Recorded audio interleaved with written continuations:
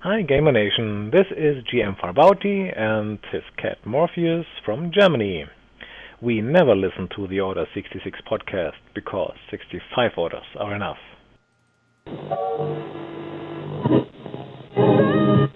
Correctly with the correct amount. D20 Radio, where gamers roll. www.d20radio.com. Execute Order 66.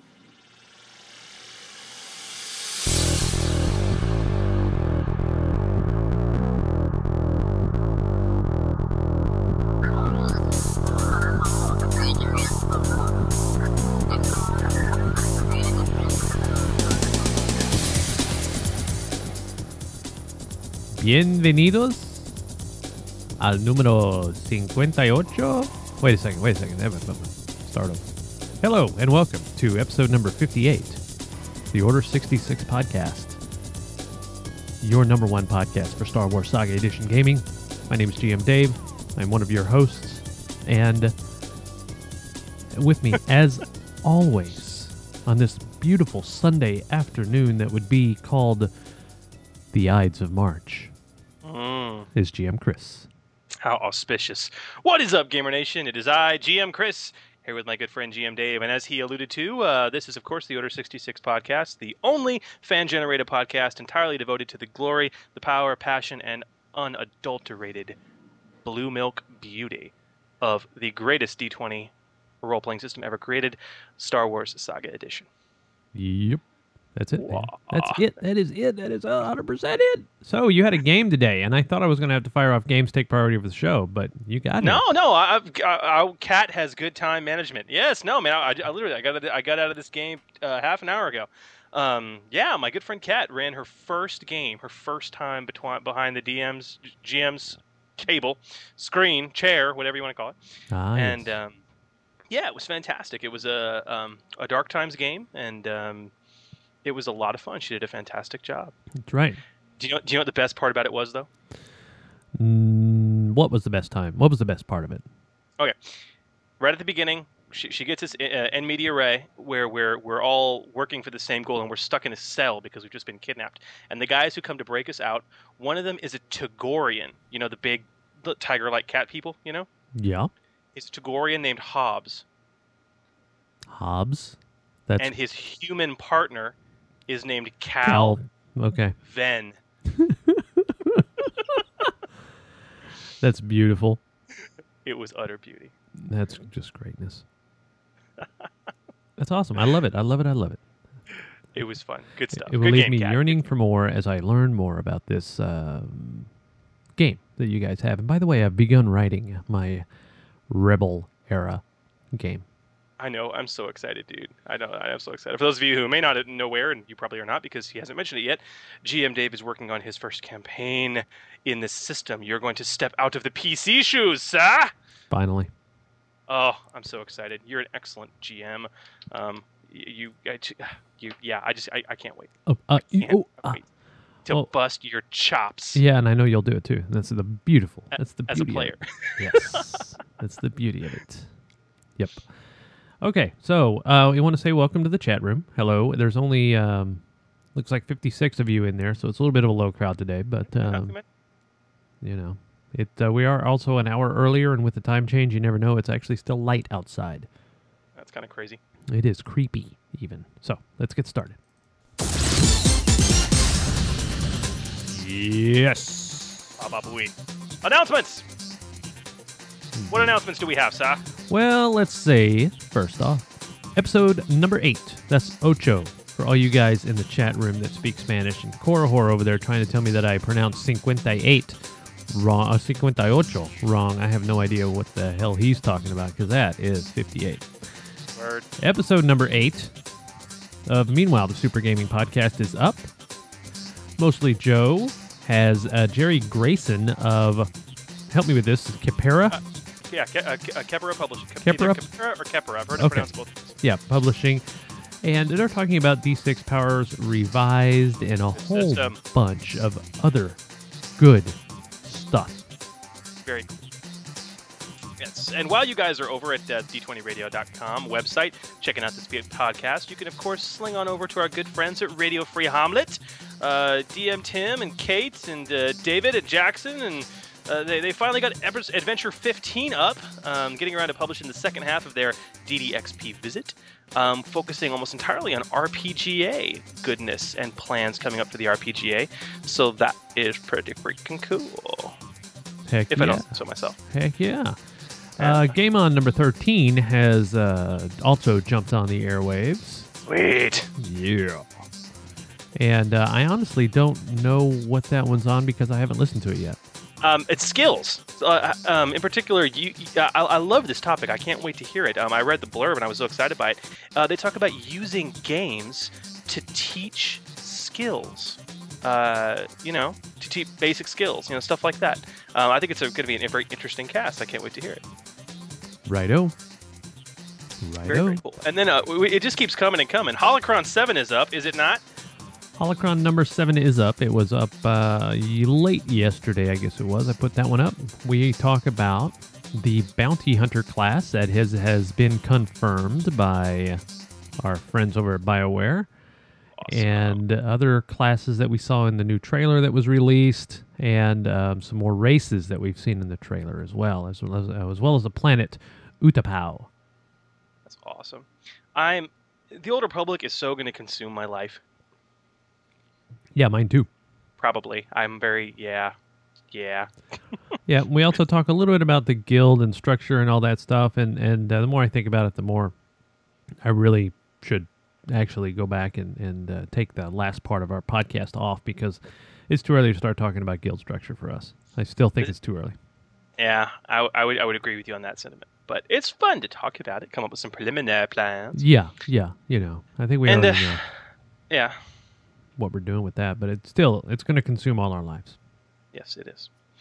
And speaking of life consuming, and the last podcast on our wonderful little network, or excuse me, second to last podcast, the Small But Vicious podcast, of course, devoted entirely to Warhammer Fantasy RPG role-playing. Going to put out an APB on Old School, our buddy William over in Glasgow. He's been kind of missing for the past couple weeks. Yes, no? Yes, actually, because I think he's supposed to be in a Friday game with Fiddleback and Joe, and neither one of them have seen William or Old School in like 2 weeks. Really? So I put a post on his Facebook page trying to get him, but Nothing, huh? Nothing. Zip. End of story. Wow. Wow. Well, hey, William, if you're out there, let us know you're alive, buddy. Hey. That's right, man. People are worried about you. Chop, chop. Very cool. But you guys can get a glimpse of all the wonderful new episodes for the podcast that are out there, of course, at our website, d20radio.com. And while you're there, take a swing on over to the forums at d20radio.com/forum, where you can do two very important things. One, you can sign up and become a member of the Gamer Nation. And two, you can, while you are signed up and logging and blogging and posting, as any good Gamer Nation member should, you can give us some ideas. Or in particular, give Nick over at Crazy Custom Tees some ideas, because he is bringing up some new t-shirt designs for D20 Radio swag. So if you get to the forums right now, you can head over to the D20 Radio swag thread and speak your mind on what new types of D20 Radio t-shirts you would like to see. Yummy. And that's very, very cool, and I like it a lot. A lot. So, okay, Dave, there's been a lot. I know last week there wasn't a whole lot to talk about as far as juicy bits of web goodness goes. Not at all. But we have a few things this week, do we not? Just a few? Yes. That gigantic thud that you heard was Amazon dropping another big ball. Ooh. What did they drop the ball on this time? Okay. There has been no official announcement from Wizards of the Coast. However, a quick perusal of Amazon.com will show you the Scavenger's Guide to Droids to be released on November 17th. Oh, snap. And we'll have Rodney on next week, and he can address that. Or actually, I sincerely doubt he'll be able to address that. Right. But in any event, Okay, so if you like something more recent, then of course this Scavenger's Guide to Droids coming out next November, and you're uber excited about the Legacy Era Campaign Guide, and maybe you'd like a little taste of what's inside. WotC gives us the first hit for free. The second, of course, will cost you. Available for download right now are the preview stat blocks from the Legacy Era Campaign Guide for everyone's favorite Emperor in Exile, the infamous Rowan Fell, and his luscious, I think that's a good word, daughter, Marasiah Fell. And you can find that right now at WotC's official Star Wars RPG page, which is, of course, www.wizards.com/Star Wars. Have you seen this thing yet? Have you seen the picture of that chick? I certainly have. And I wouldn't compare her to Seinfeld at all. No, probably not. Okay. And other juicy bits of web goodness, sir. What? We have a new download in our download section, right? We have another new module? Yes, we do. This would be a level 8, as I have been corrected from the chat room. A level 8. I'm sorry. Yeah, level 8 one-shot. Cool. Yep. For Star Wars? For Star Wars Saga Edition. And it is a Operation Overwhelming Justice? It is a Imperial. That's the word I was looking for. It's the Imperial side of a one-shot. So you guys are Imperial officers and whatnots or whatevers, and you're actually hunting down some Jedis. That's awesome. I can't wait to play. Yeah, it's a good one. Oh, cool. Cool. More juicy bits of web goodness. And, of course, as Dave mentioned earlier, Rodney's going to be on the show next week. Because, of course, the Legacy Era Campaign Guide is coming out. As a matter of fact, it hits the shelves March 17th, and it better become a part of your library. So go to your FLGS tonight, even though it's late Sunday. Go, see if they're open. Reserve a copy right now if you haven't already, or pre-order via your favorite online purchaser. It promises to be much goodness. And in fact, next week we are hopefully going to be graced with the presence of not one, not two, but 3 very special guests, in addition to Mr. Rodney Thompson, who will help us unveil the glory of the Legacy Era with the pomp and proper circumstance that it deserves. But of course. So hopefully joining us will be also co-authors of the book, Mr. Sterling Hershey, and Gary Aselford, who will also be joining us for the first time. The first time for him to be on the show. Yes. We're gonna pop his cherry. Hey. And we have one last announcement, do we not? This yeah. I think is pretty freaking cool. You know what I heard? What'd you hear? I heard that another book is coming out with the errata. Oh, it's out! Yes. Oh, it's freaking cool. You know what excites me most about this? What? Is that this game has been now successful enough to warrant a reprinting. Which is not it's getting there. common. Yep. And then just think, Dawn of Defiance, as you play and report that you've played it, just think that's going to lead to something new for us. Oh, one can hope. But yes, there is a brand new second printing out of the core rulebook. And as you mentioned, this reprinting contains all of the November 2008 errata. So for those of you, like me, who are more than willing to throw down another paltry 40 clams for a core rulebook with all the updated errata printed into it, it is there! But the question, Big D, how do you know if that book that you're about to buy is one of these second printings with all the errata in it? Yes, ISBN, thank you. And big shout out to Donovan Morningfire for giving us this info. But yeah, the ISBN. Pick up the book, go to the credits page, look at the ISBN listed. There should be a numerical countdown starting with 9 and going down as you read it. And the second printing book will end with a 2. So, very cool. Yep. Then there is, of course, just a simpler way to find out if it's got the errata, printed in it. Which is, just pick up the book and skim through it to a certain point where it should be errated and note if the errata portion has been, printed. Right. I guess that's the harder of the two. But you can still do it that way. It is. Yeah. But thanks, Donna, for keeping us up to date on that. Much appreciated, sir. Beautiful. Awesome. All right. Well, is Cody going to be back with us this week? Because Deanna will tell you that she didn't do this the greatest job, and she feels bad about it. But I liked it for short notice. It was fantastic. I mean, I'm sorry I couldn't be. Yeah, I have a postcard from Cody. It came last week. I just, I kind of forgot to bring it with me because I got such a late start last week. But yeah, I've got this new postcard right here in front of me. Well, it's a blue-hued postcard. with a picture of a rather strange world with pink-tinged cloud cover and 2 very large moons. And the friendly caption below reads, "Welcome to the heart of the bright jewel, Spacer. Ord Mantell welcomes you to our fair port." From across the galaxy, it's time for postcards from Commander Cody.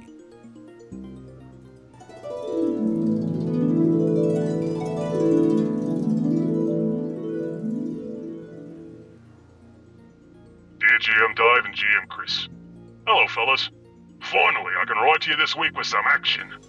For the first time in a long time, Men and I have a chance to be in an honest-to-good firefight. We're in the Mid-Rim and the Bright Jewel Cluster on the planet Ord Mantell. This infamous world has always been a haven for scum and villainy, smugglers, spicers, mercenaries and exiles, despite the heavy tourist traffic it gets. Travelers can't seem to get enough of this world's strange beauty. I must say that I too find it impressive.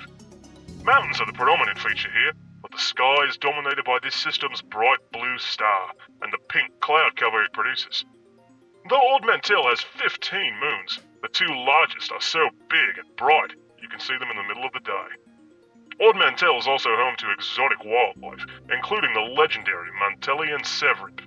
I hear these reptilian brutes are great sport for hunting. Some liberal radicals claim the Sevrip are sentient beings with a culture and a language all their own. Rubbish, I say. But listen, I'm not here on Ord Mantell to enjoy the sights.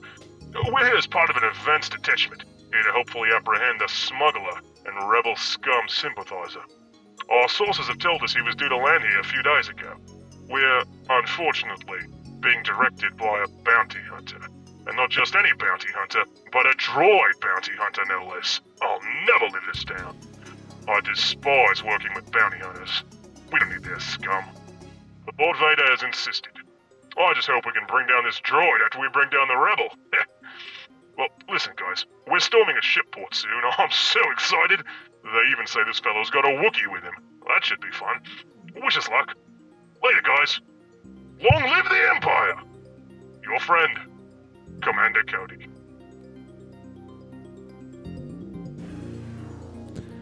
Well, a fine piece of work yet again. Oh, By our he always commander takes the friend. time to write us such nice postcards, don't you know? Yeah, I know. You know, it's all good. It's all good. So, and before we go much further, you know, we have Stormtrooper poetry. Oh, that excites me in strange ways. And now, Stormtrooper poetry. I thought I might be a rebel once. It seemed easier than training for months. They let just about anyone in, as long as your view of the Empire's dim. You never see them march in order. They don't line up at your border. Wait for days for orders new. The only problem I could see was getting shot by the likes of me. I mean, how embarrassing would that feel? We can't hit anything, really. There's not a lot of weapons training in the Empire. They kind of hand you things and then send you out. Yeah, so I stuck around. Stormtrooper poetry. There you go. Oh. Okay, that was pretty good. Yeah, it always is, right? Yeah, Thank you, Fiddleback. of course. Oh, and we got this phone call. Hey, love the show. Woo! Woo! Yeah, you know, I do like throwing that in every once in a while from the days of old. Oh, yeah, I remember when we got that too. That was what, like our 4th episode we got that call? Dude, that was one of the first calls we ever got. It was like right after you set up the Lose the Line, and we'd broadcast it for the first time. And of course, if you guys have any bumpers you'd like to leave for the show, anything crazy like that, you could of course call the Lose the Line, which Dave is 206-600-5872. LUSA, Lusa. And one of the things you can do on the Lose the Line is, of course, call us with any questions you might have, which is always a fun thing to do. We will answer them on the show in a nice little segment we like to call The D20 Docking Bay. Oh, yes.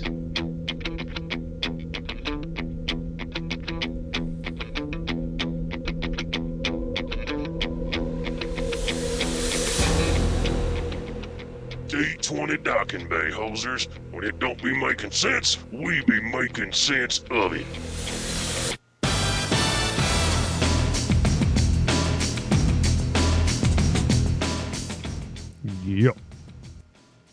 Ba-ba-booey. So what questions do we have this week, sir? Okay, so here's the first one about Starship Combat. From a gentleman named Randy. Is Randy Randy? Randy might be Randy. Ah, ha, ha. That's what we're talking about right here in the Order 66 podcast. Oh, yeah. All right, so Randy says this. I have a game that uses a fair bit of Starship Combat, so I was looking at threats to check out the stat blocks for some of the more advanced pilots. And it seems like they all have armored defense and improved armored defense as talents. So it makes me ask, does this apply to the reflex defense of their ship? Add, say for example, add half the ship's armor plus character level? If not, it seems like a weird talent choice for a pilot. Very good observation. You got it right, Randy. Per page 168 of the core rulebook, when you're in a starship, you use the ship's armor bonus to reflex defense instead of your own armor bonus. However, you may choose to add your heroic level instead of that armor bonus if you're piloting. And this is cool because unlike personal armor, which mandates that you must add the armor bonus over your heroic level, unless of course you have armor defense, with a starship, you automatically get to choose the better of the two. So that's really cool. So then why do these expert pilots have armored defense? Because it's a prereq for improved armored defense, which does work for a ship the same way it works for personal armor. You add your heroic level plus half the armor bonus of the ship, and that's pretty frackin' stout, wouldn't you say? I would have to tend to agree there. I would too. In fact, this is in my opinion, one of the major balancing factors between dogfighting. Because when you're talking about, you get into a dogfight with somebody, and you talk about making opposed pilot checks. That's when we talked about how that's kind of imbalancing because you have these massively high pilot checks and stuff like that. Right. This is one of those ways, where if you're in, non-dogfighting combat, you can shore up as well, your reflex defense if you're a really, really good pilot. Because the other thing people bitch about is the fact that if you're a pilot trained in the weapon, you get a +2 to attack with it, which is, if you're trained in pilot, then you get a +2 to attack with a pilot-controlled weapon, which is a little tad imbalancing. Little bitching in the past, but one more beautiful balancing act in this system. Gotta love it. Right. So, okay. Korahor is bitching in the forums that I haven't played his drops, and I forgot to tell him that I couldn't because they're too low on the audio. So, send them again, sir, if you would. That would be great. Dagnabbit. Darn. Burn it.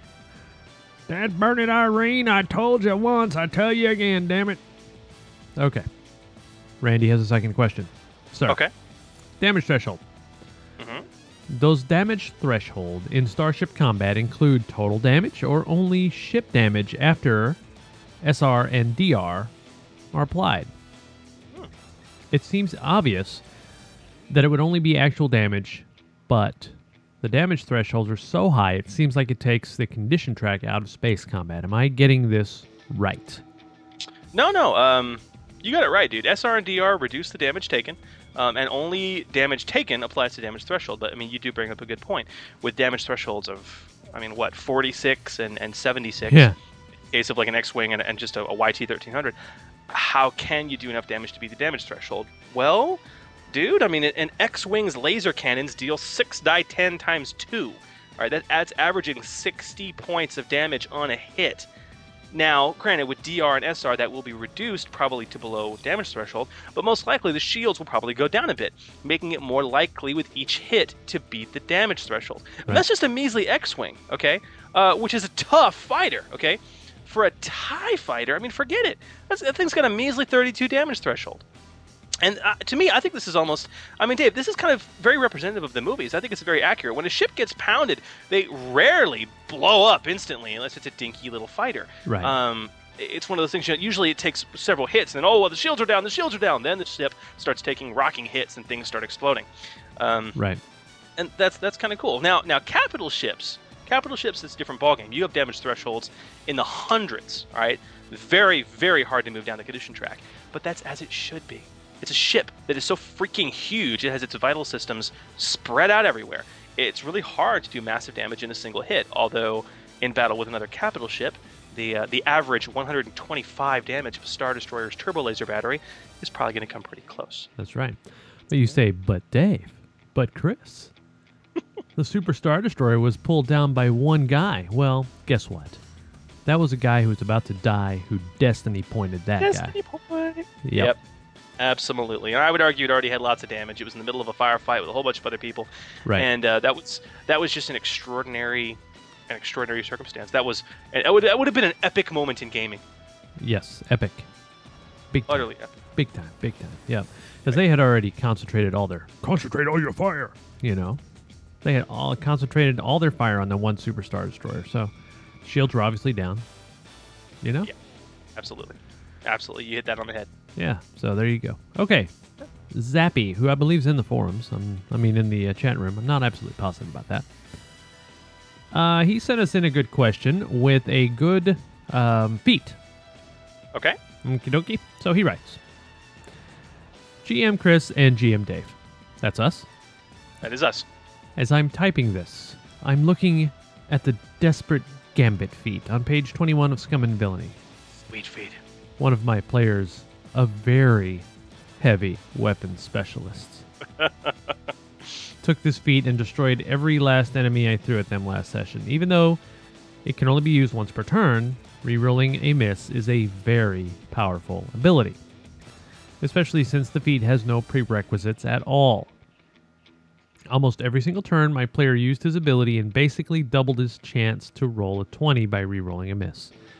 He eventually critted with his E-Web and dealt triple damage. The defense penalty that comes with using this feat is basically nothing for him, as he has damage reduction and a pretty good reflex defense to start with. Comparing this feat to Sniper Shot or Flurry, it is clearly superior, even with the limitations placed on its use. Some of my players and I were thinking about making a house rule to increase the defense of Desperate Gambit's penalties by one step. However, I don't want to spoil my player's happy time with his new feat.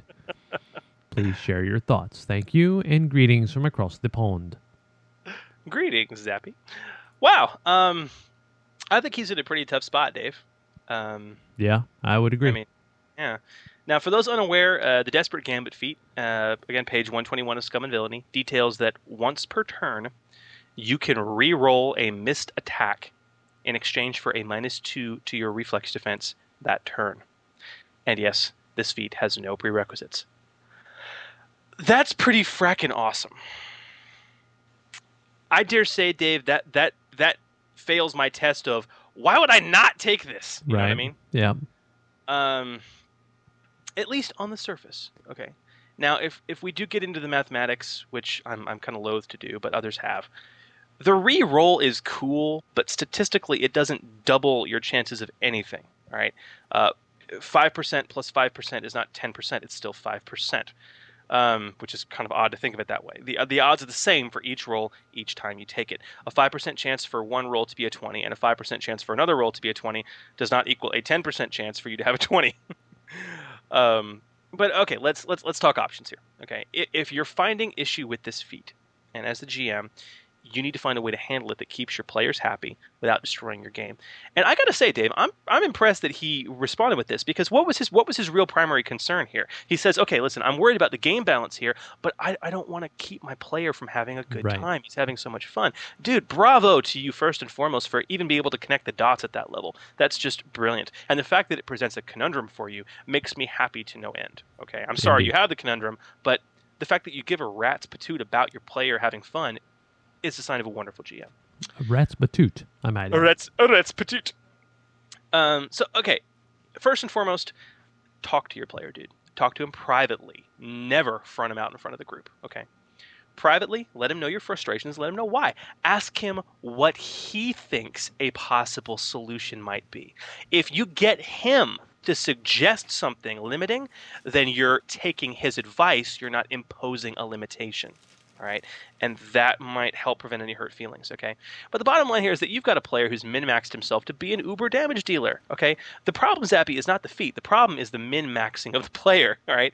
And whether it's this feat or something else, if he devotes the min-max time to it, if I'm going to be a heavy weapon specialist and, have this feat, okay, I'm a dual weapon fighter with, heavy weapons or whatever, okay? That's the real problem here. Now, if you just feel comfortable enough imposing a few limitations on this feat, okay, whether it's in this or future games, here's a few options. One, you hit it off.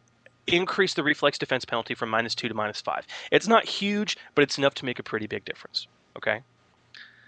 2, keep it as is, but add the caveat that a re-rolled natural 20 doesn't crit. And maybe it insta hits, but it does not crit. And I happen to like that little house rule. I've seen that before.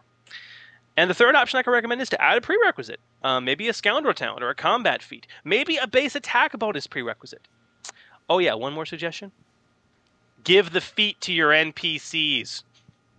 Basically, have him go up against the same thing. Yeah, pretty much. And see how he likes it. And maybe he'll agree to some limitations after that. Who knows? Ha, after he's dead. As they say, sometimes dead is better. Yeah, I would agree with that. Okay. Thorn 9. Oh, 9. Number 9. One better than Thorn 8, I might add. Oh, Posted... don't dog out Thorn 8 like that. Yeah, I know. His dad, Thorn 10, though, told him not to post this question, but he did anyway. Oh. So Thorn 9 posted an excellent question on the forums about taking a weapon out of commission. Okay. Right now I am running that ion damage per raw affects a lightsaber if it hits the wielder's reflex. Mm-hmm. If I miss his reflex, it does not hit. It does no ion damage to his lightsaber. What if he deflects it?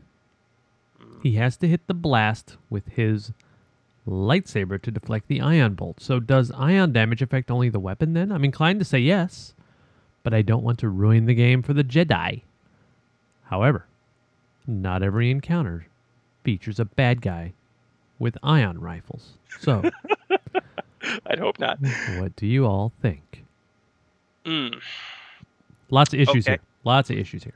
There are lots of issues here. The first and foremost is that per the developers, when you attack a target, that damage never affects their gear or any attended objects. Right. Okay?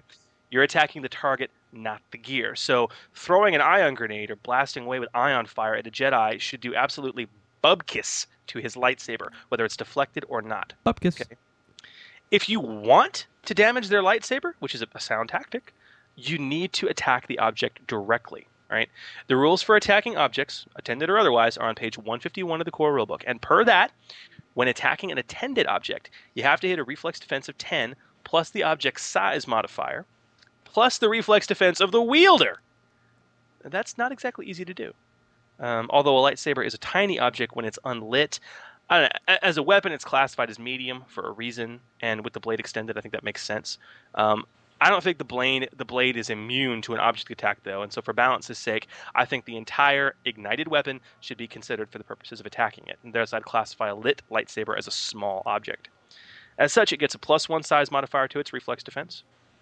So in this case, it'd be 10 plus 1 plus the Jedi's reflex to target the lightsaber. And none of that damage would hurt the Jedi at all. Again, this is really, really tough to do. When faced with that level of difficulty to do this, I often have players ask me why this is so freaking hard to do. When folks get their weapons cut up all the time in Star Wars, because they really do.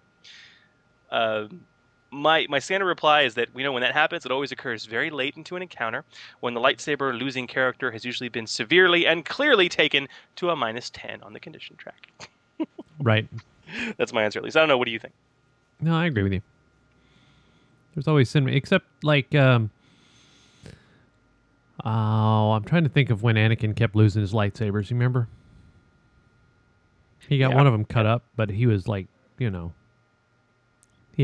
was trapped. He had his arm like welded down. Yeah, well, I would call that GM fiat, though. Yeah, I would say that too. Yeah. So, I mean, there's always seems to be something that you can play. I would call that an unattended object, actually, because Anakin had no control over it or no ability to move it. Yeah, that's true too. So yeah, there's a couple ways around it. Anyway. Okay, we move on. Avendasora gives us a Crunchy Rules quandary this week. If one target of a multi-target attack makes a successful rebuke check, does it negate the effects against the second target?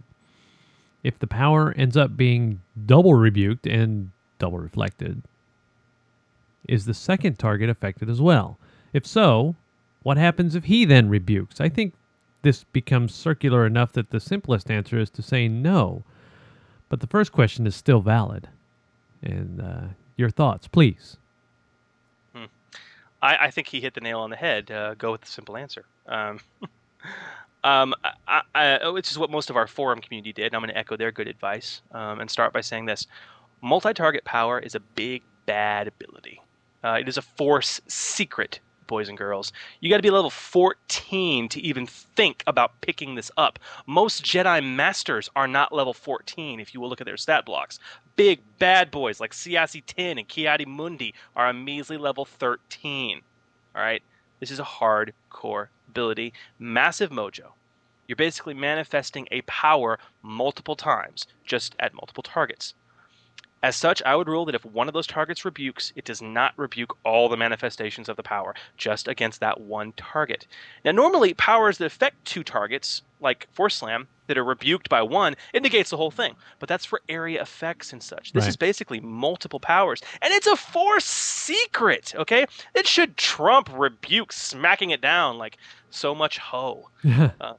At least that's my opinion on the matter. And you're sticking to it. I would too. Yeah. Okay, so we'll close it out here with a question from Doctor's Craps. Dr. Craps or Dr. Scraps? Doctor's Craps or Dr. Scraps. I'll take the rapists. I'll take the rapist for 400, Alex. Japanese relations. Okay. Spawned by last week's discussion, he posts. Last week's podcast was pretty informative about what to do once a campaign begins to fizzle. This would be 2 weeks ago then. It's yesterday. But one thing I want to know is, what do you do as a player and a GM when you start to feel your passion for the game itself fizzle? Over the last few games I've played, and with our other GM, I've simply gone through the motions, metagaming when I could get away with it. As a GM, frustrations have made it nearly impossible to write campaign notes. What can I do to get my mojo back? So, we asked Scraps for some clarification. Was it that that particular campaign that he'd lost passion for, or for the game system itself? And so he replied thusly. I don't want to blame the group for my problems, but it comes from a lot of things that happen around the table. When I GM, I have to deal with certain players who do nothing unless placed in a direct line of sight of an objective. A player, this is in our D&D Star Wars crossover, FYI, who expects certain themes not to be tampered with, parenthetically, Drow being a matriarchal pain in the butt, despite the fact that players are trying to save them from the CIS. And an overall refusal to do any free thinking for themselves, the give me a quest or fight me mentality. And when I play, I guess I just don't agree with the other GM's style, and I feel like I'm being bottlenecked. Does that make sense? The fact that I tend to wind up being the whipping boy when it comes to jokes, practical and verbal, I guess I'm asking overall, where's the fun? Wow. Dude, That's okay, why don't you pull out your psychology degree mojo and go to town? Okay. I don't think it's the system. I would agree. I would agree. I don't think this is the system at all. Not from what you told us. Not after the clarification. Okay, dude. Fiddleback wants to know if you picked up his old group. Well, okay, I think Fiddleback, the man who does currently work with in a clinical psychological setting more closely than me, could probably testify. I think there's some issues here that are well beyond the system that we need to talk about. First of all, I agree with Dave, dude. I don't think you're disillusioned with this system, or you're tired of it, or you're even disillusioned with this whole D&D Star Wars crossover campaign, which sounds quite interesting. It's clear that you're simply not happy with your play group, dude. It sounds like you have, quite frankly, a different play style than they do. This is okay. But it can cause rifts. And I think the rifts are there already, especially if your group is making you the whipping boy, as you put it. that probably means that they're not happy with you either, because your playstyle is the one that's divergent from theirs. The bad habits that you describe yourself exhibiting, like going through the motions, metagaming when you can, these are common behaviors for this dungeon crawl, give me a quest or fight me mentality. And it sounds like that you might be conforming to your game group in that sense, and you're not seriously happy about it. When you start asking yourself, like, where's the fun? I mean, that's just a bad scene. No gaming is better than bad gaming, bottom line. But it doesn't sound like you're upset with the game or the system or the campaign, Doc. You're upset with your group. It sounds like, frankly, you need to find a new one. I'm willing to bet that if you tell your group you can't make it anymore, they're not going to be too terribly upset. Not if they're already making you the whipping boy. It sounds like they probably are kind of tired of you being there as well. Sad to say. And this is one of the side effects of, having one or two people that have a seriously divergent playstyle.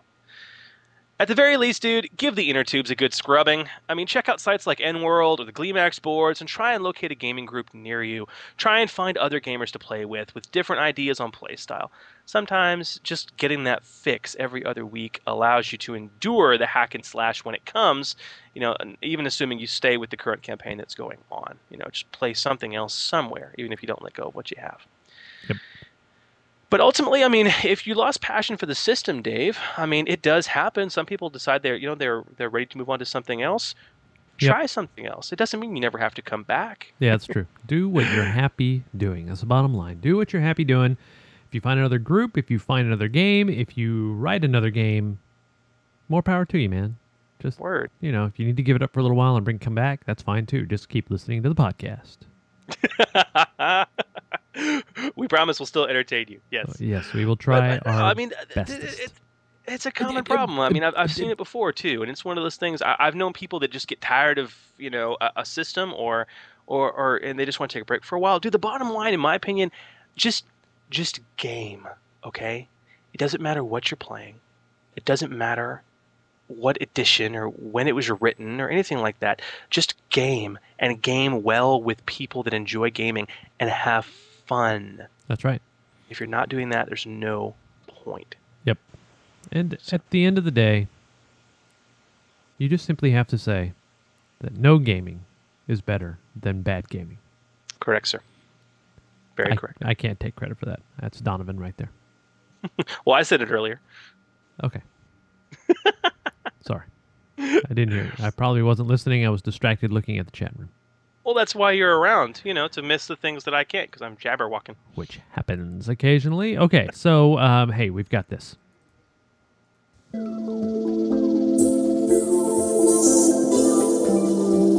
now, Dark Thoughts with Twi'lek Goodness.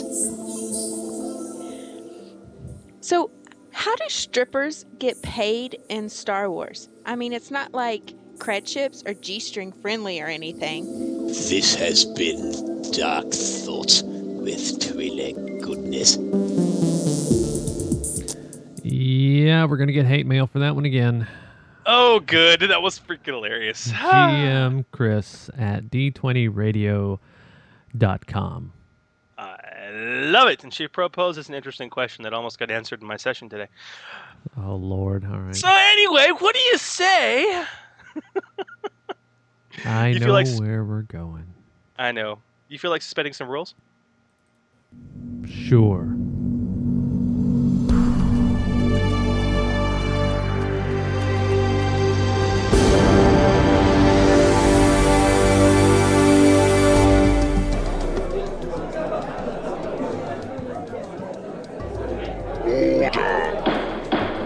Order! The Senate will come to order. Chancellor, request a motion to suspend the rules. You're gonna suspend the rules? Shut up, Jar Jar. Motion granted.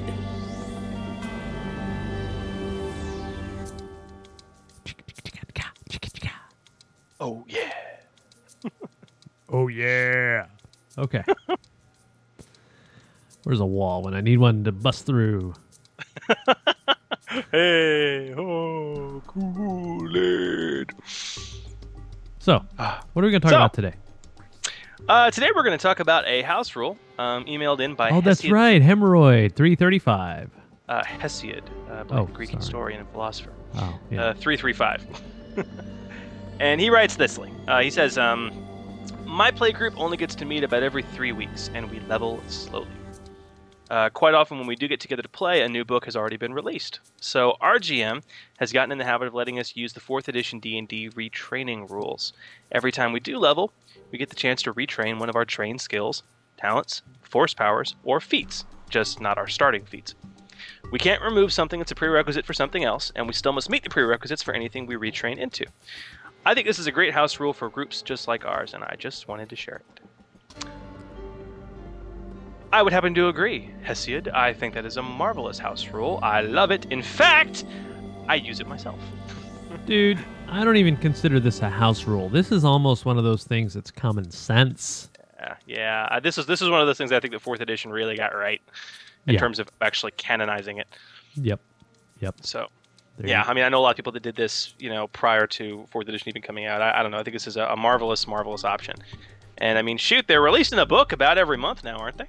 Just about, man. I'll tell you what, they're coming out fast and furious now, so I'm happy about that. So, yeah, I'm very happy about that. But, hey, that state's retraining. And sometimes, you're playing and you find out that, as a PC, wow, I trained in knowledge, bartending, and I'm really not using that. Like I thought I would. Knowledge, or, hey, I'm trained in pilot. But our scoundrel is not only trained in it, he's got skill focus and vehicular combat. He's a much better pilot than me. I never get behind the stick. I don't need to be a pilot. This is a useless, wasted trained skill. I want to train out of it. I think it's useful. You found an interesting use for it, did you not? In our last game, you retrained out of a force power. I did retrain out of a force power only because it was role-playing considerations that I no longer wanted to use dark side power, and so I got out of it. And picked up, I forgot what I picked up. You picked up Sarge.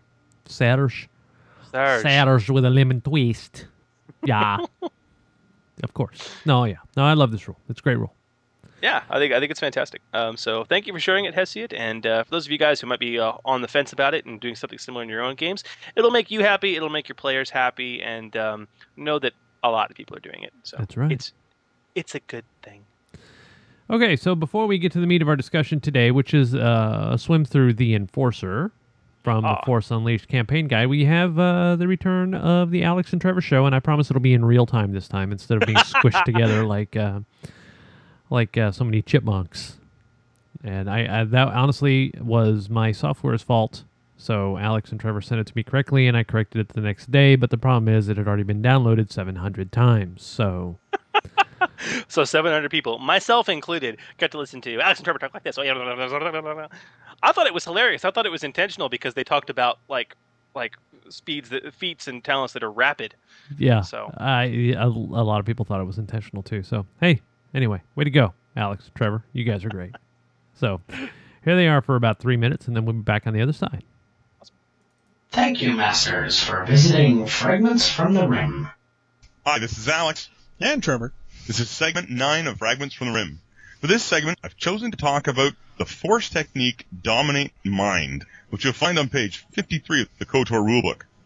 What it says is when using Mind Trick, if you exceed your target's will defense by 10 or more points, you can choose what your target does with its standard action on its next turn.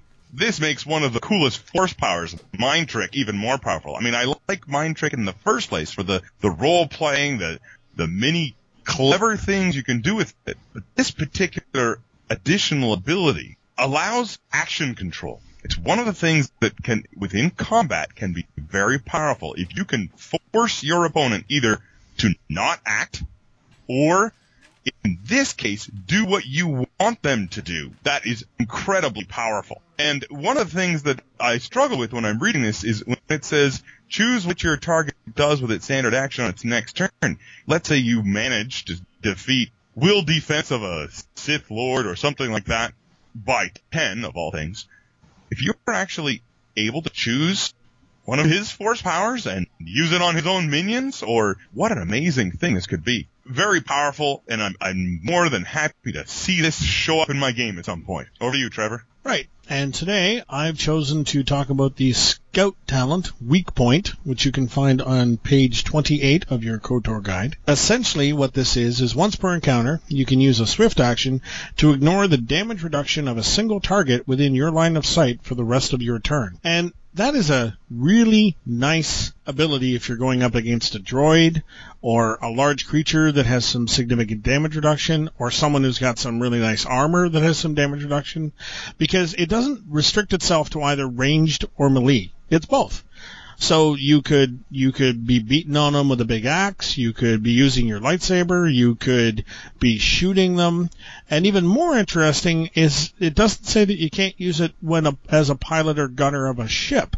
So imagine being in some fighter and flying along, and at the right point in the battle you choose to use this weak point talent and ignore the damage reduction of some very large ship and end up doing some significant damage and change the tide of events. It makes it a very interesting talent that is really useful and again shows the Scout as being this interesting sort of combative guy. Anyways, if you have any questions or comments, please send Alex or I an email at order66_fragments@rogers.com.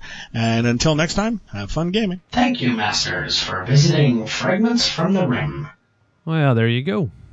There you go. I think Dominate Mind is the bomb. That's one of the sickest abilities in the game, when you can just make someone do something else specifically, Goes a little beyond Mind Trick now, doesn't it?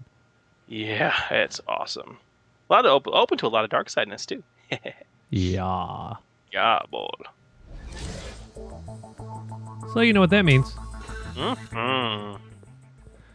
It means goodness. Time for the meat of our presentation. The meat. I like the meat. It is good. Yeah. Especially tonight, because we're having filet mignon. Yes. In the form of the Enforcer! This week we're going to continue our long deep dive into the prestige classes of Star Wars Saga Edition with the first out of the Force Unleashed campaign guide, the Enforcer. So Dave, so let's say you just watched Dirty Harry. Go ahead, make my steak. Yes, Dirty Harry inspires you. It inspires a lot of us. The idea, the hope, the dream, the glimmer, the passion of being a hard-nosed sector ranger intent on getting your man, or a city cop prowling the understreets of Taurus intrigues you. Yes. The Enforcer is thus for you. The Enforcer is a cop, man, plain and simple. And your abilities as an Enforcer center around observing and targeting a foe, getting around easily while doing it, and bringing that criminal to justice. And no matter what anyone says, the picture of the Enforcer on page 44 of the Force Unleashed campaign guide is most definitely Malcolm Reynolds, captain of the Serenity. And he's wearing a bug helmet and nipple pads. Some of the oddest armor I've ever seen in a photo. Yeah, so turn, younglings, to page 44 of that Force Unleashed campaign guide, and let's feel lucky. Punk. All right. The Police Academy. Entering this prestige class. The basics. All right, let's talk the basics, Dave. Yeah. You're a cop. I don't know. I was kind of disappointed by some of the basics in this, mostly because I think this has the ability to be a very martially adept prestige class, and yet it still receives only a poor base attack bonus and a D8 hit die. Well, I mean, it does though. I mean, I don't know. What do you think about that? You're not a soldier. No. I mean, it's a step. It's a notch down the ladder, and I don't mean to disrespect police officers at all, but you're a cop. You're a cop. You're a cop. You're not a combat trained military soldier. You know what I mean? Yeah. Right. I mean, you're a hard ass, but you're not a bone breaking. Yeah, that goes without saying. Absolutely. All right. So I mean, it's not a D6, but it's a D8. Okay. Yeah. Right. I mean, for a cop, talking to people is as important as roughing them up potentially. Right. So, you do benefit from a +4 to reflex defense though, and a +2 to will, which is nice. I like the +4 to reflex. It's good. That's excellent. It kind of makes up for a lot of it. Okay. Yeah. Let me guess. I'm just guessing. You have to have 7 levels. You do have to have 7 levels to get into this prestige class. Yes. You also have to be trained in 2 skills. Do you know what they are? I would say, in keeping with fine law enforcement tradition, gather info and perception. Very correct, sir. Very correct. And here's the snicker one: talents. You got to have at least 1 talent from the Survivor talent tree. Ah, that's interesting. Which is available only to scouts. And then, of course, the last thing is you must, of course, belong to a law enforcement agency or a similar security organization. Right. And here's the rub, man. Why some finagling things needs to be done, because things here get hairy. You will most likely have to multi-class to get into the Enforcer. And there are very few prestige classes you're going to have to multi-class to get into. There's no 2 ways about it. The bottom line, you're going to need at least 1 level in Scout, as that's the only base class to have access to the Survivor talent tree. Right. But you can't go straight Scout. You need to be trained in Gather Info, and Gather Info is not on the Scout's skill list. Right. Does this mean that you will also need a level in Scoundrel or Noble? Not necessarily. Take a gander at page 33 of that Force Unleashed campaign guide, and the feat simply named Informer. Simply put, Informer lets you use your perception skill to make gather information checks. And you're treated as trained in gather info as well. Nice. So that one little feat can solve your multi-class problems and allow you to meet that prerequisite for being trained in gather info. And that's a pretty good deal right there. That's excellent. It allows you to go straight Scout. You don't have to, multi-class if you don't want to. Yeah. I mean, heck, you have to take another whack at the Scoundrel when you don't get another base tech bonus bump. Exactly, and you're gonna have to spend a feat on force training, or excuse me, on skill training most likely, unless you're just happen to get lucky enough to plan it out to where your intelligence goes up or something like that. Right. So. Right. Yeah, pretty cool. Well, Dave, you know what they say? Don't mess with the police. The popo. The police. Don't be bringing the popo into my yard, man. Enforcers have some pretty cool and creepy stuff that makes this class a lot of fun to play. The 2 abilities to talk about right off the bat is they actually get an ability at first level called Resources, and this is the bomb. Well, yeah, you're bringing the full might of your law enforcement agency behind you. Exactly. You get there, they got your back, and I mean you got all the resources they provide. I mean every time you gain a level in Enforcer, you receive restricted or military-grade equipment from your agency. That includes weapons and vehicles, equal in value to your heroic level times 2,000 credits. Yeah. Not your Enforcer level, your heroic level. That's 16,000. That means that you're going to get right? 6. Yeah, dude, you said it. At the first time. No, that's it. That's it, man. At 8th level, boom, 16 grand. That's freaking unreal. So first level in this prestige class, 8th level character level. Holy crap. Okay. Right. What's more, you can choose to not receive any resources when you gain a level, and instead save it up to add to the value of the resources you'd gain at the next level. Wow. So 34,000 if you wait. Yes. Well, no. A little bit more actually, because at that point you're going to be a 9th level character. So. Yeah. Yeah. Oh yeah. I guess yeah. You're right.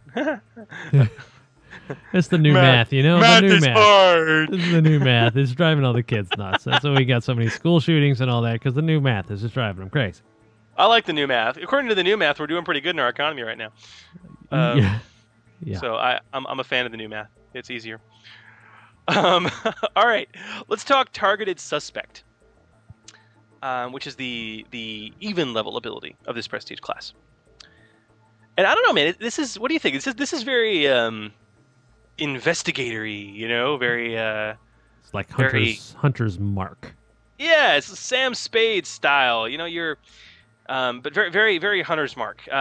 You're so informed on a target that you gain a bonus on attack rolls and deception, persuasion, and perception checks equal to half your Enforcer level on anyone that you spend a full round action observing in combat. The caveat is the opponent has to have acted in combat, and you must have spent a full round observing them. So, you know, if the proverbial S hits the proverbial fan, and you know, things break out into a fight, and you just sit there and watch this guy for a round, all of a sudden you're going to get this bonuses on your attack rolls and other skill checks against him. That's pretty freaking cool. That's right. So I'm loving I it. don't know. I like it. Yeah, me too. I like it a lot. Okay. Make my day, Dave. Go ahead. Let's talk about the talent trees of the Enforcer. The Enforcer only gains access to 2 talent trees. Only 2. The Survivor talent tree of the Scout and the brand new Enforcement talent tree. Yeah, because we can't have a new prestige class without a new talent tree. Well, what would be the point? But honestly, a lot of prestige classes have 3 or 4 prestige talent trees available to them. This one only has 2, and quite frankly, I think 2 is all you need. This is why. Let's talk about the Enforcement talent tree, shall we? Let's. It is devoted to locating and apprehending your quarry with exceptional speed and prowess. And I really like it. The first talent in this tree is a talent called Cover Bracing. Now, do you remember when we were playing, before our good friend Jake left for SoCal? Yeah. Venku would, brace. Yeah. Yeah, he had an auto fire weapon he wanted to brace, and I would often fudge it if he did certain activities and allow him to use a low object or a wall to brace against, you know? Right. Well, with cover bracing, you can brace an auto fire weapon as a single swift action instead of the normal 2, as long as you are adjacent to any object that provides cover from the target square. So walls, tables, speeders. Literally, this is jamming your gun against a solid surface to better brace. It's very cinematic and very cool, but more importantly, it lets you brace as a single swift action. Right. So you can move and you can still fire. Exactly. Yep. And that is the awesomeness that is there. So cover bracing, very cool. Obviously, it's going to work best, for somebody who's got heavy weapons proficiency and is willing to go for those hardcore. Those hardcore weapons work wonderfully with burst fire as well. So there you are. Okay, I think this second one is really interesting, and we don't have too many talents or feats for that matter that deal with vehicular coolness. I mean, unless you're talking about Ace Pilot and stuff like that. Oh yeah, this is the talent that I choose to call ramming speed. Yes. The talent's called Intentional Crash, and no awesome cop worth anything without being able to partake in a wicked car chase. So, if you're an enforcer and you're trained in pilot, as any good cop should be, and you ram your vehicle into another, when you do the ramming, both vehicles take the damage. Well, you reduce the damage your vehicle takes by half. Nice. Also, if the vehicle you ram is the same size as your vehicle or smaller, it can't move the following round. Dude. That's awesome. That's like watching a bad scene of Cops. Yeah, pretty much. Bad boys, bad boys. Yeah, I know. You always see them that do their little whatever maneuver that they call, Oh, yeah. When they spin them out, and invariably the door flies open and the guy starts to run, and then he's chased. Somehow they've got a chopper over it every time.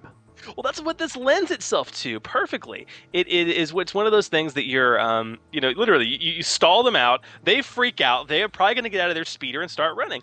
And that leads to Pursuit, which is a talent we're going to come to momentarily, which is very cool. Yes. But the next talent on this tree is called Non-Lethal Tactics. And this is pretty cool, too. When you use a stun weapon, any stun weapon, or a net, okay, you gain a +1 to attack rolls. And, better yet, you deal an extra die of stun damage. Oh, yeah. This is simple, but it's terribly effective. This automatically bumps a stun grenade to 5 die 6, or a blaster weapon set on stun to 5 die of stun with rapid shot.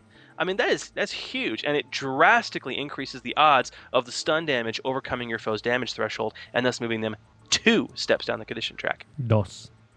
I mean, I don't know, we've talked about builds before that were these stun monkey builds, guys that are dual-wielding stun batons with rapid strike and crap like that, to go bam, bam, bam, bam. This is just really tailor-made to something like that. Righto. Yeah, and I mean, I don't know, the ability to... We actually ran into that ability in that problem in today's game where we were trying to apprehend somebody without killing them, you know what I mean? Right, yeah, and it would help. It would help. It's really hard to do, and stun damage is the best way, so there you go. Okay, Pursuit. which is really, again, when we have that intentional crash, as you put it, ramming speed, and the little shirtless punk jumps out of his car, jumps out of his speeder, and starts taking off running. This is where this talent's going to come in handy.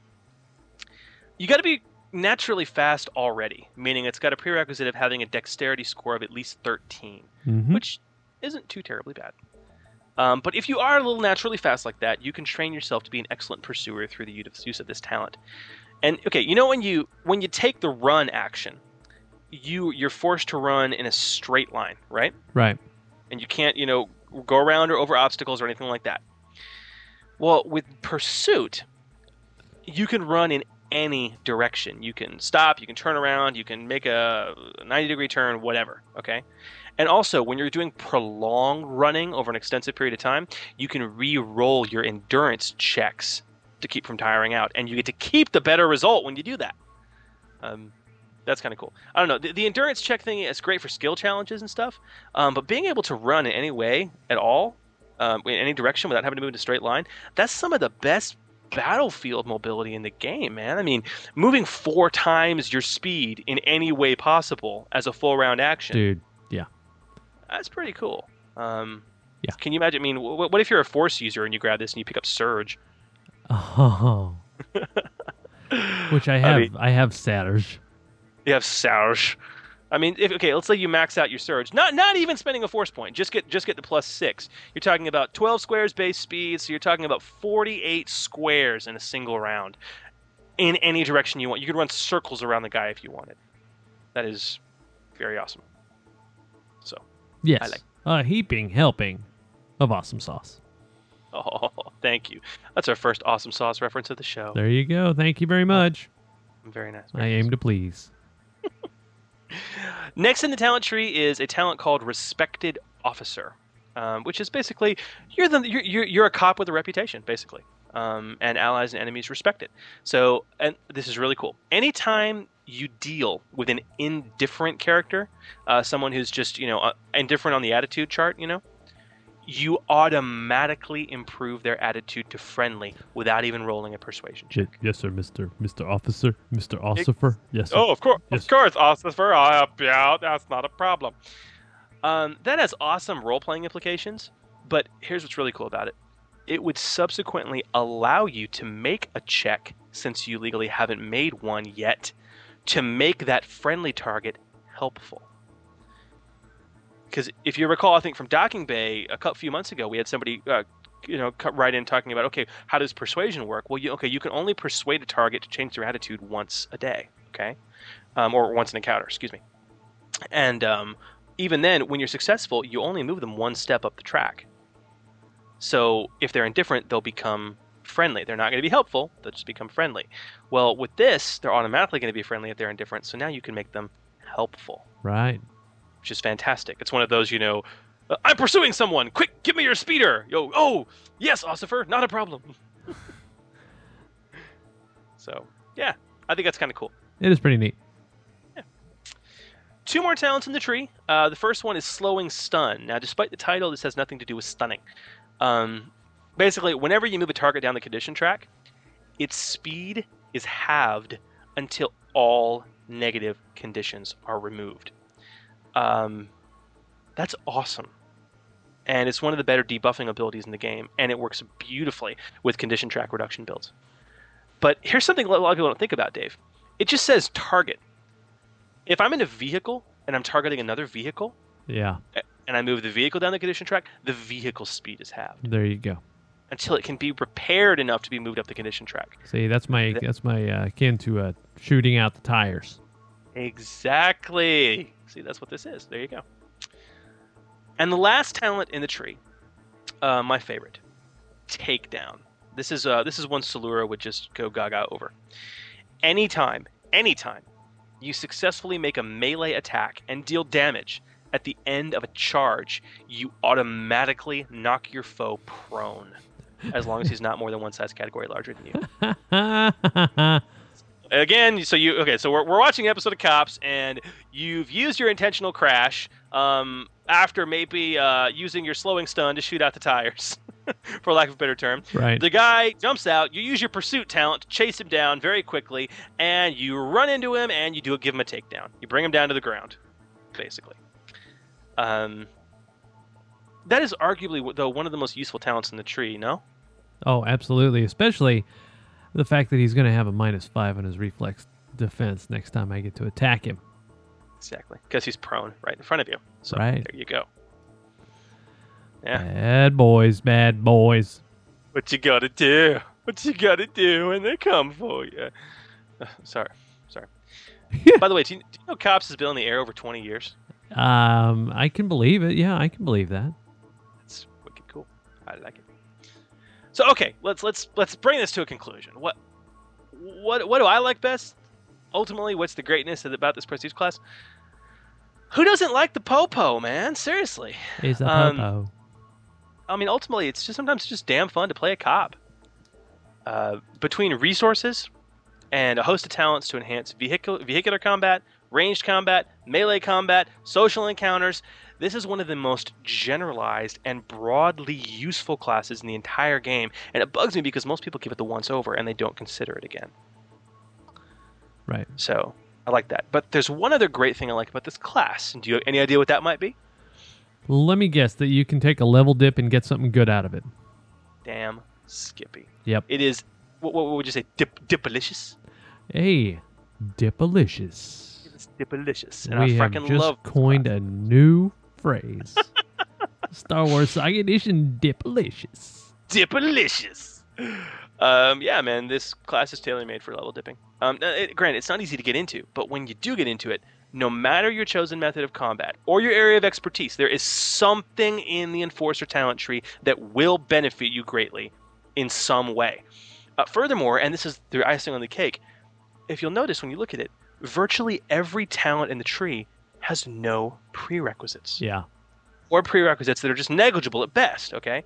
Like, you got to be trained in this skill, or you got to have a dex of this, okay? And they require little long-term planning, which means that there's no need to stay in this prestige class just to, get access to the higher tiered talents. You don't have to do that. So it's just tailor-made for level dipping. I love it. Yep. Me too. Yeah. It is the Enforcer! And therefore highly recommended. Or somewhat recommended. Somewhat recommended. I'm excited. I've never seen one played. I really want to see one played. I've never seen one played, so I don't know. The law enforcement game is kind of fun. It kind of goes up there with the. It's kind of the. I put it on the same style as the like you have a Fringe campaign where it's like, okay, we're a group of hardened Fringe characters and we're running bounties for a local crime lord. You know what I mean? Yeah. A lot of people like that style of game because 1, it's fun. 2, it's really open ended, and 3, you have the freedom to really go hog wild and do some crazy stuff in pursuit of your goal, which can change almost from minute to minute. I think this kind of game, that law enforcement game, is in the same vein, but it's from the opposite end of the spectrum. What if I don't want to be a bad guy? What if I don't want to work for a crime lord or a smuggler? I just want to be a guy who gets my man. You know what I mean? Right. Every game could be a different mission, a different bounty to bring in, a different problem for that sector ranger to solve. I mean, it's marvelous for one-shots or groups that have players moving in and out of each other constantly. This week, you're working with, Sergeant Roem Figala on the team. It's just, yeah, there's lots of wonderful implications for it. So, yep. I likes it. I do too, man. Mm-hmm. I might even try and bust out a level or 2. So that would be fun. That would be very. Aw. You know what this means? Sad. We've reached the end of another show. It's so sad. I know. Oh, but it was a fun time. So, thank you for tuning, Gamer Nation. It was action-packed. It was fun. It was on time. That's right. Well, listen, guys, thanks for tuning in. If you guys have any requests for the show, any questions for the D20 Docking Bay, any show suggestions, you can, of course, email us at gmchris@d20radio.com or gmdave@d20radio.com.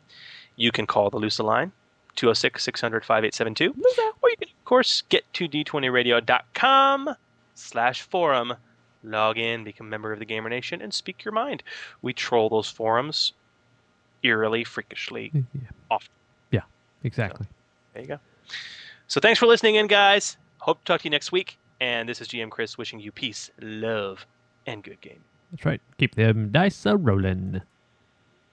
Hey, Gamer Nation, this is Thorn9, and I never listened to the Order 66 podcast. Well, there was that one time in college, but I was just curious. D20 Radio, where gamers roll. www.d20radio.com. This podcast and related websites are not endorsed by Lucasfilm Limited, 20th Century Fox, or Wizards of the Coast, and are intended for entertainment and informational purposes only. The official Star Wars site can be found at starwars.com. The official Wizards of the Coast site can be found at wizards.com. Star Wars, the Star Wars logo, D20 logo, D20 system references, all names, pictures of Star Wars characters, vehicles, and any other Star Wars related items are registered trademark and or copyright of Lucasfilm Limited, Wizards of the Coast, or their respective trademark and copyright holders. All original content of this podcast and its related website, including graphical, textual, audio, and visual information, is the intellectual property of the Order 66 podcast.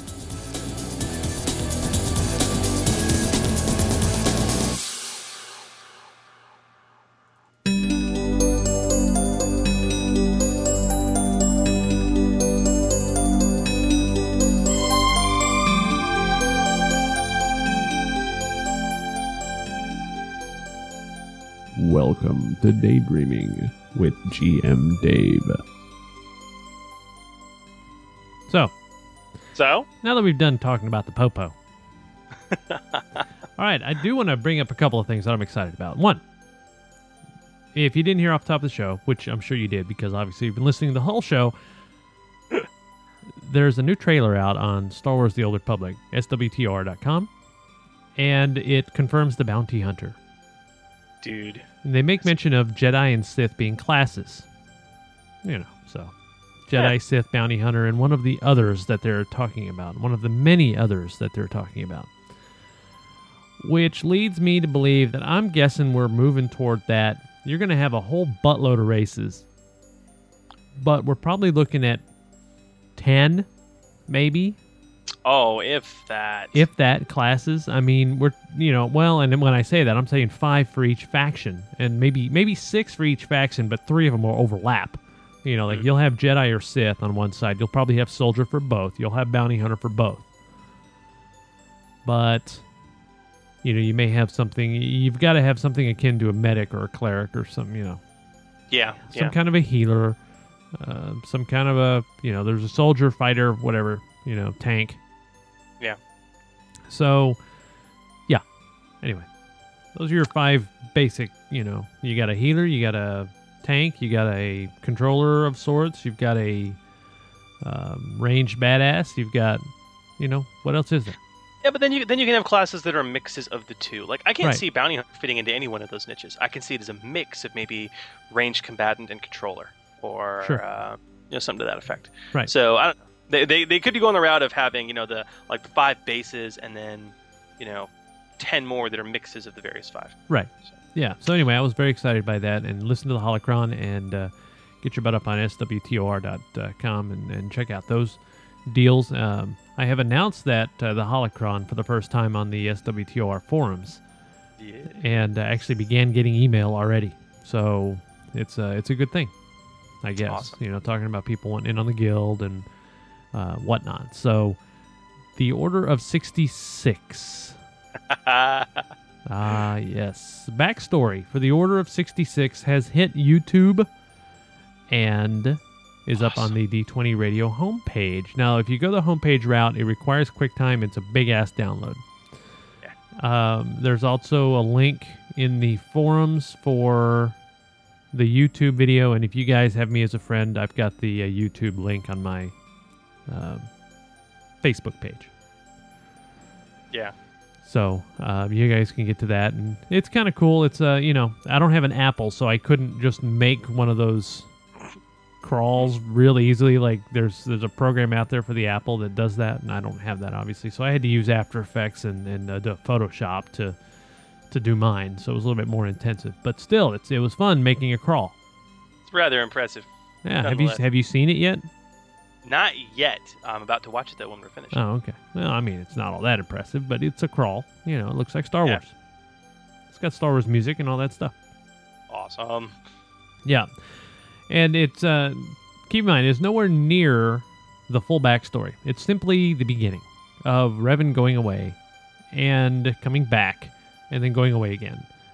But what he doesn't know and what no one in the galaxy knows is that his followers, the 66, came back. And that they began telling their story to their descendants, who ultimately are us. We become the Order of 66. There is intentionally no mention of whether or not the 66 are still among the dark side or if they are the light side. Or both. Or both, exactly. So as we go further, and I do have to say that I am being persuaded one way or another. Most of the Gamer Nation said, let's play on the Republic side. Yeah, they did. Which is all well and good.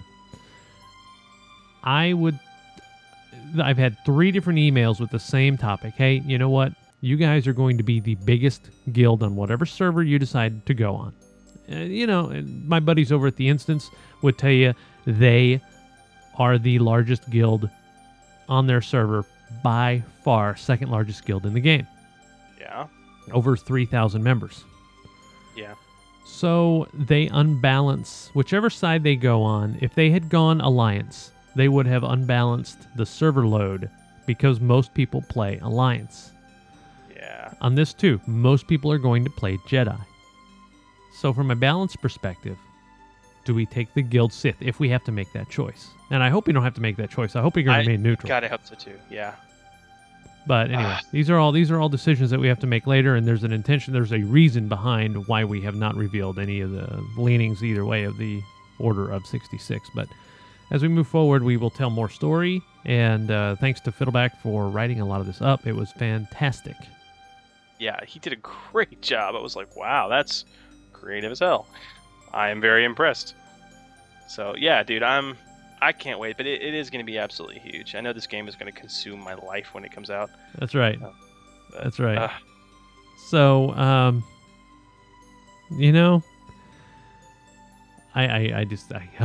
can't wait. I just can't wait. I get all excited thinking about it again. Okay. Now, Geekapalooza. I have a somewhat announcement on Geekapalooza. Okay. That it will begin pre-production in 2 weeks. Awesome. Yep. And the focus has changed a little bit insofar as the primary motivation for the podcast is going to be something that I know a hell of a lot about. Yeah. Being photography. Oh. And as it relates to various aspects of imaging and photography, and then gaming and other geek stuff on top of that. So it's going to wind up being a natural extension of my professional photographizations. And my co-host, who you know pretty well, I do, is also into photography, scrapbooking, all that good stuff too. But rest assured, we will still talk movies, games, geek all stuff. That stuff. Yeah. So yeah, come out. I can't wait for the first to come out. Come out with your dice up. Oh, I like stop or my Wookiee will shoot. I just looked over and I saw some of these. I looked over and saw some of these. Yeah, they're sending us show titles. It's great. Wookiee Rookies and Barabel Beat Cops. That's pretty good too. The Naked Blaster. No, I don't know about that. But special thanks to G.Bat. Oh, I heard about this. Indeed. Special, many, many thanks for G.Bat, who secured Danica Patrick's autograph on an official Indy 500 program and sending it to me. Isn't that awesome? That is totally awesome. It's cool. Well, aren't you just special? Now all I need is one sign that's like, it's got this picture of her just looking out from her helmet. It's open, and all you see is her eyes. I love that picture. I don't know why. You just see her eyes behind the helmet. Makes me melt. That's why I joined the Danica Patrick fan club, on Facebook. Oh, did you now? I did. Oh, wow. Mainly because she's hot. The intertubes will never be the same. Never be the same. Okay, so we didn't talk about it last You're going to Watchmen, aren't you? Oh, yeah. We didn't talk about it last Sunday because I was just flabbergasted. Okay. All right. So, yeah. All right. Let's get the elephant out of the room and let's talk about Blue Dingus. Let's talk about. Okay. If you've read the comic, you know that Dr. Manhattan walks around completely nude. He's so gone from humanity, he doesn't even care anymore. Right. It's just simpler for him. And yeah, he had this big dork that was swinging around, and it looked like a baby's arm holding an apple. So what? Okay. Nobody really had a problem with it in the theater, except for the one immature jerkwad up in like the middle of the theater, who every time it moved would go, and you just, dude, grow a libido. My God. Grow a libido. What? I don't know. It was just like it was still trying to form. He was. I'm just, dude, give me a break. I mean, considering everything else, that was not the elephant in the room by any stretch of the imagination. Oh no, you're talking about the owl. You're talking about Night Owl's sex scene. Well, it was a little more graphic than what was represented in the comic. Hey, you know what? There are two in the comic, and there was only one in the movie. I agree. Well, no, they had two in the movie too. They were very close to each other. Well, I mean, there's one at the end that didn't show up. Oh yeah, you're correct. That is correct. But okay. Here's the thing about Watchmen. Okay, there were a lot of scenes, and this is why Zack Snyder directed it brilliantly. There's a lot of scenes that watching it made you feel uncomfortable. Yeah, and that's finish necessary. Your sentence right there. Yep. It's part of the plot of the film. It's part of the point of it is it's trying to show you the uncomfortableness of certain things. And that sex scene, although it was a great sex scene, it was mildly uncomfortable because of that. You're just like, wow, okay, this person next to me in the theater, and I'm watching this. Holy crap! And so that imparted something. I thought there was a point to it, but I don't know. Listen, I talked to people that loved it, and I talked to people that hated it, and most of the really hardcore Watchmen fans I talked to absolutely hated it because it wasn't exactly 100% like the comic book. Oh, they need to get over it because that movie was as close to a comic book as any movie I've ever seen. I mean, he stayed so true to the freaking book, it was unbelievable. It was great. The only thing missing was the Black Freighter, but that's being released on a separate DVD. Already seen it. Oh, no, I haven't. Sorry. So yeah, it's being released on a separate DVD, and it's rocks. So dude, it's awesome. I mean, yeah, the Watchmen experience will still be there. The other thing people hooted and hawed about was the fact that spoiler alert. If you haven't seen it, stop listening for the next 20 seconds. Hold on. This is a show listened to primarily by geeks, and if you have not read the comic book, shame on you. Okay, yes, but it's possible people haven't. But either way, people may not have seen the movie yet. They may be upset about the fact that, spoiler alert, the ending is slightly different. Okay? A little bit, yeah. A little bit. In the fact that, okay, so Ozymandias' whole thing was that he had to manufacture this artificial threat in order to get the entire world to unite behind it to stop global war. Okay? In the comic book, it was this giant squid-like being that was like the size of Manhattan Island that he dropped and teleported over New York City, and it just fell, and the psychic shockwaves killed, millions and millions of people. And it united everybody. Now, in the film, he actually makes it look like Dr. Manhattan did it, when in fact he didn't. And so it's people of the Earth uniting against Dr. Manhattan, who's this new grave threat. It served the same purpose in the storyline, but ultimately it did something else unexpected. It turned Dr. Manhattan into a reviled figure in the public's eyes, which he wasn't necessarily as reviled in the comic. Right. So, I don't know. What do you think about that? That's the only point toward the end there that it diverged. And it was. But I mean, I don't have that big a problem, I guess, with it because I'm not hardcore. I don't walk in there expecting to have a movie that goes exactly like a book. I don't expect that. I expect it to have some liberties. And that being said, there were not that many liberties taken here.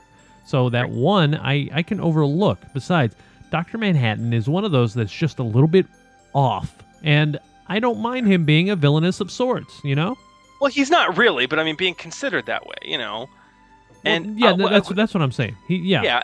One of these things is not like the others, but anyway, I mean, and that's the other thing too, is that it lended credence to him leaving the Earth. It lended credence to him leaving and never coming back. At that point, the way the situation of the world is, he shouldn't come back. Right. He's divorced himself from humanity. He's going to go play God somewhere, and that's fine. Right. So there you go. Yeah. All in all, a good movie. I thought it was phenomenal. I thought it was absolutely phenomenal. So but I will say this: I was actually very pleased and proud. I knew a guy, a buddy of mine, who went to go see the film, and he saw it on Saturday, I think, after opening. And he's in there, and he's on the third row, and he sees a guy walk in with his 8-year-old kid. Oh, no. If you have not seen this movie, do not take your children. Good gravy. The amount of extreme violence and sex in this film is rather incredible. Violence, sex, blue dingus, I mean, but so my buddy is seeing this, and he's just kind of like, and he actually has the cojones to get up and go talk to the guy and say, dude, you don't want your kid to see this. And he's like, well, why not? I mean, he's old enough. I understand it's an R-rated film, but I'm here with him, and I'm like, okay, no, I mean, you don't understand how R-rated it is. I was like, what other R-rated movies have you taken? Damn near an NC-17. It's damn near. And the guy told my friend that he took his kid to see The Dark Knight, and he was okay with that. Nowhere close. And I'm like, nowhere even close. Well, that was R-rated. Yeah, but there's R, really shouldn't have been. There's R, and then there's softcore R. Yeah, there's R and there's R. Yeah. And this was R. So, yeah. Yeah. Did the guy take his kid out at some point?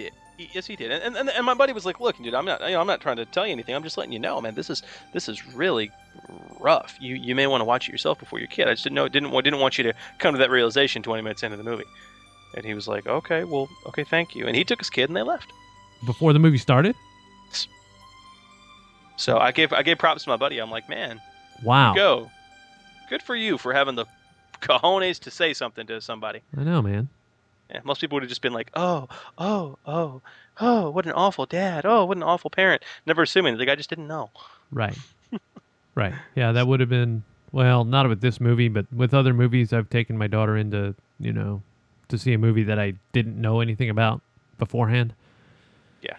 In this case, just knowing what I know about the comic book and all that, it's not something I would have taken her to. Hell, I won't let her see it until she's like 20. Well, she can buy it when she's 18. I hate to burst your bubble there.